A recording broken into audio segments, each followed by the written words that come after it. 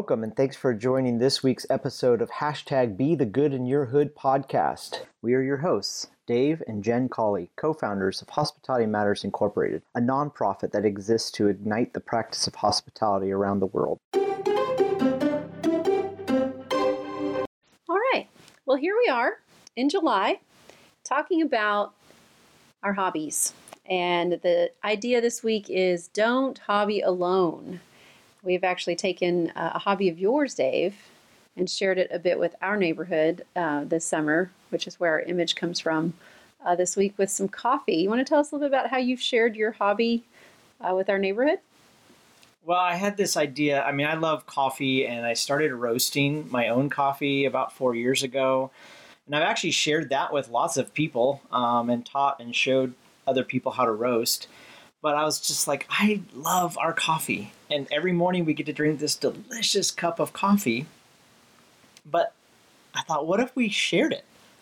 What if we actually created a little coffee shop on a cart in our garage and just opened up our garage door and invited our neighbors on Saturdays?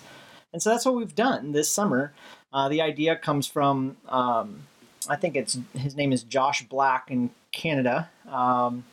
But yeah, he and his wife started this right before COVID, and I saw some pictures, and it just kind of really just sparked this imagination in my heart of like, what would that look like? And so we started it, and we've done it for 6 weeks now, and have met over 50 different neighbors, and it's just been really awesome. So that's where this is kind of coming from, is we just took a hobby, something that we love, and said, how do we do that with other people? And I really think it's probably not a new idea. I'm thinking about, in the pioneer days when they had like those quilting circles and like ladies would get together because they all knew how to quilt and they would chat and share their hobby of sewing, or, people that like to run races, they run together. It's sort of, I guess, in essence, where we get these ideas of, clubs based on common interests. And so it's not a new idea. But I think in a lot of our just day-to-day life, the things that we enjoy doing, we sometimes end up doing by ourselves. And so this is kind of a new encouragement to bring someone along in what you enjoy. And I found actually that there are things that I like to do that I kind of didn't think were any special skill, but I discovered that other people really wanted to know how to do it. Kind of like you with the coffee roasting. I like to sew. I don't do it a whole lot, but I can sew things and create things. And so there have been different times where people have said, could you teach me how to sew? And it's like I said, something that I just sort of do for fun, but I do have something that I could teach somebody how to do with me.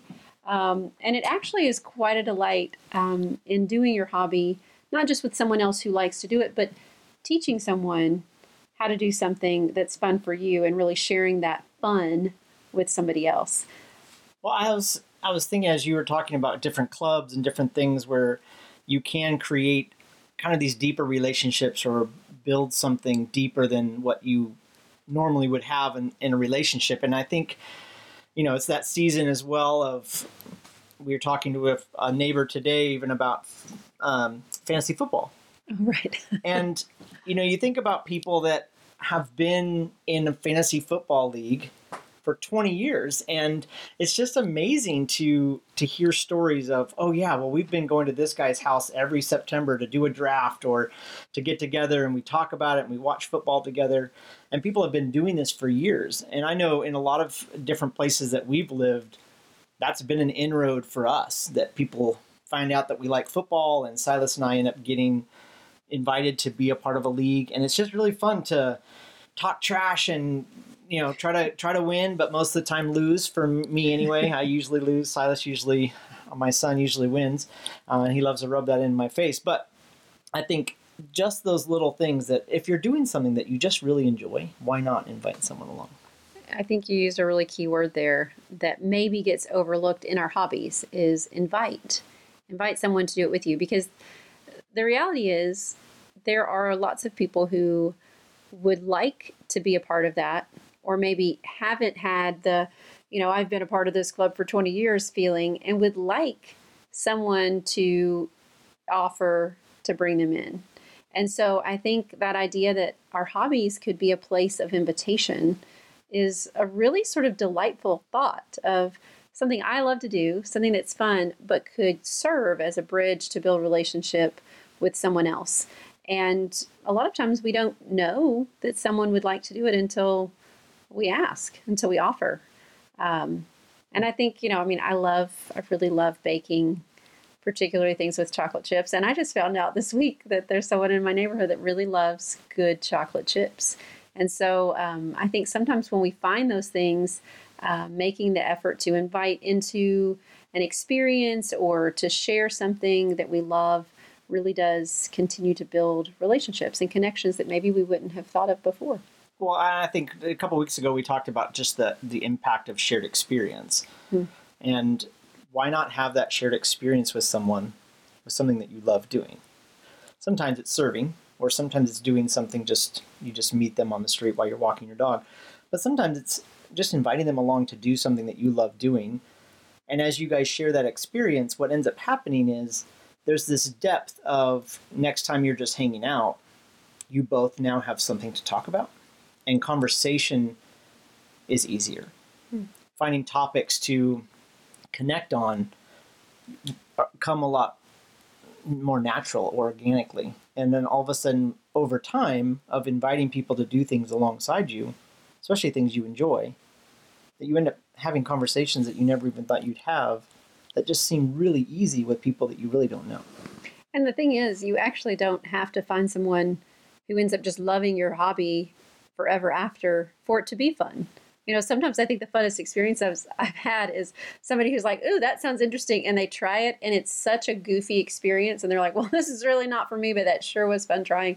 For instance, my own son, who decided it would be really fun to teach me how to hit a golf ball.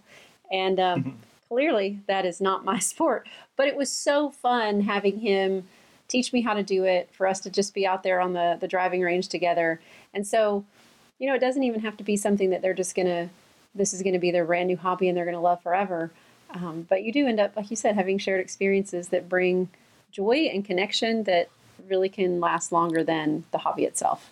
So let me ask you this question. Maybe there's someone listening, or I think we've even had seasons in our life where maybe just the chaos of life and kids or job or whatever have kind of kept us from a hobby, or maybe you don't really necessarily think you have a hobby. What do you do in those situations if you don't have a hobby to invite someone into? I think those are the places where you look around and see, does somebody else have a hobby that maybe I could learn from? It really is okay to ask people things. To say, hey, I noticed, and this has happened to you. I think we'll go back to the coffee roasting thing, where people will be at our house and they're like, you roast coffee? Could you show me how to do that? I've always wanted to know how to do that.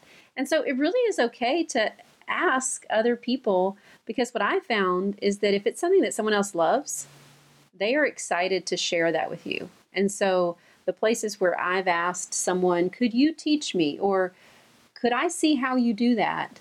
It's really been received really well. And I think that would be my 2 cents on what to do if you need a hobby, is find someone who's got one and ask them if they'll let you learn how to do it with them. Yeah, sometimes the invitation is inviting yourself into their hobby or into what they're already doing.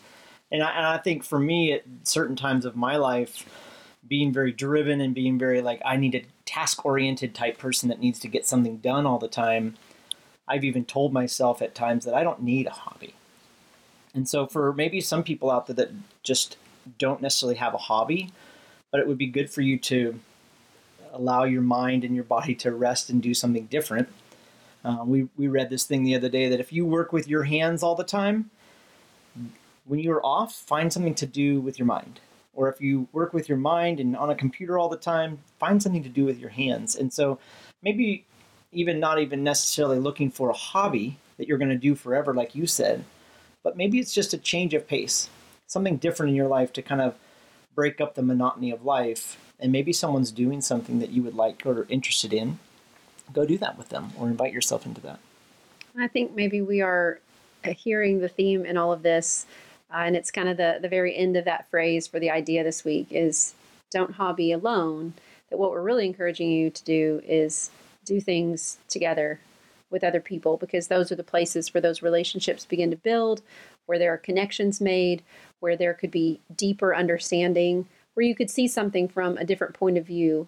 And I think that's really what the essence is to understand how we as humans can do this life together. Well, I think that's why we started the idea of be the good in the hood, right? Is that to do good is simply to live life with this recognition and also consideration of who is around me that maybe seems alone, or do I feel alone? And how do I rectify that loneliness that I feel? Or how do I help someone else in my neighborhood not feel lonely? Well, it's by doing things together, right? We've talked about sharing our coals or sharing tools or, visiting locals and going to a restaurant together. Finding those places that you're not alone. And I think we often find in our busyness that we can find ourselves very alone, living life and making decisions and just deep in our own thoughts and trying to make it through the day. And at the end of the day, when we're going to sleep, we realize we don't have friends or we feel lonely. And these are little tidbits of, yes, how you can feel less lonely, but also recognizing that there's probably other people in your neighborhood that feel lonely. And these simple things of, hey, I have a hobby, why don't I invite someone to come with me, helps them not feel lonely as well. And it creates this synergy around the idea of our neighborhood and relationship, and that's what our goal is. So this week, look for ways to not hobby alone. Do something with someone that's fun. If you don't have something to invite people into, invite yourself into what they're doing. And be the good in your hood.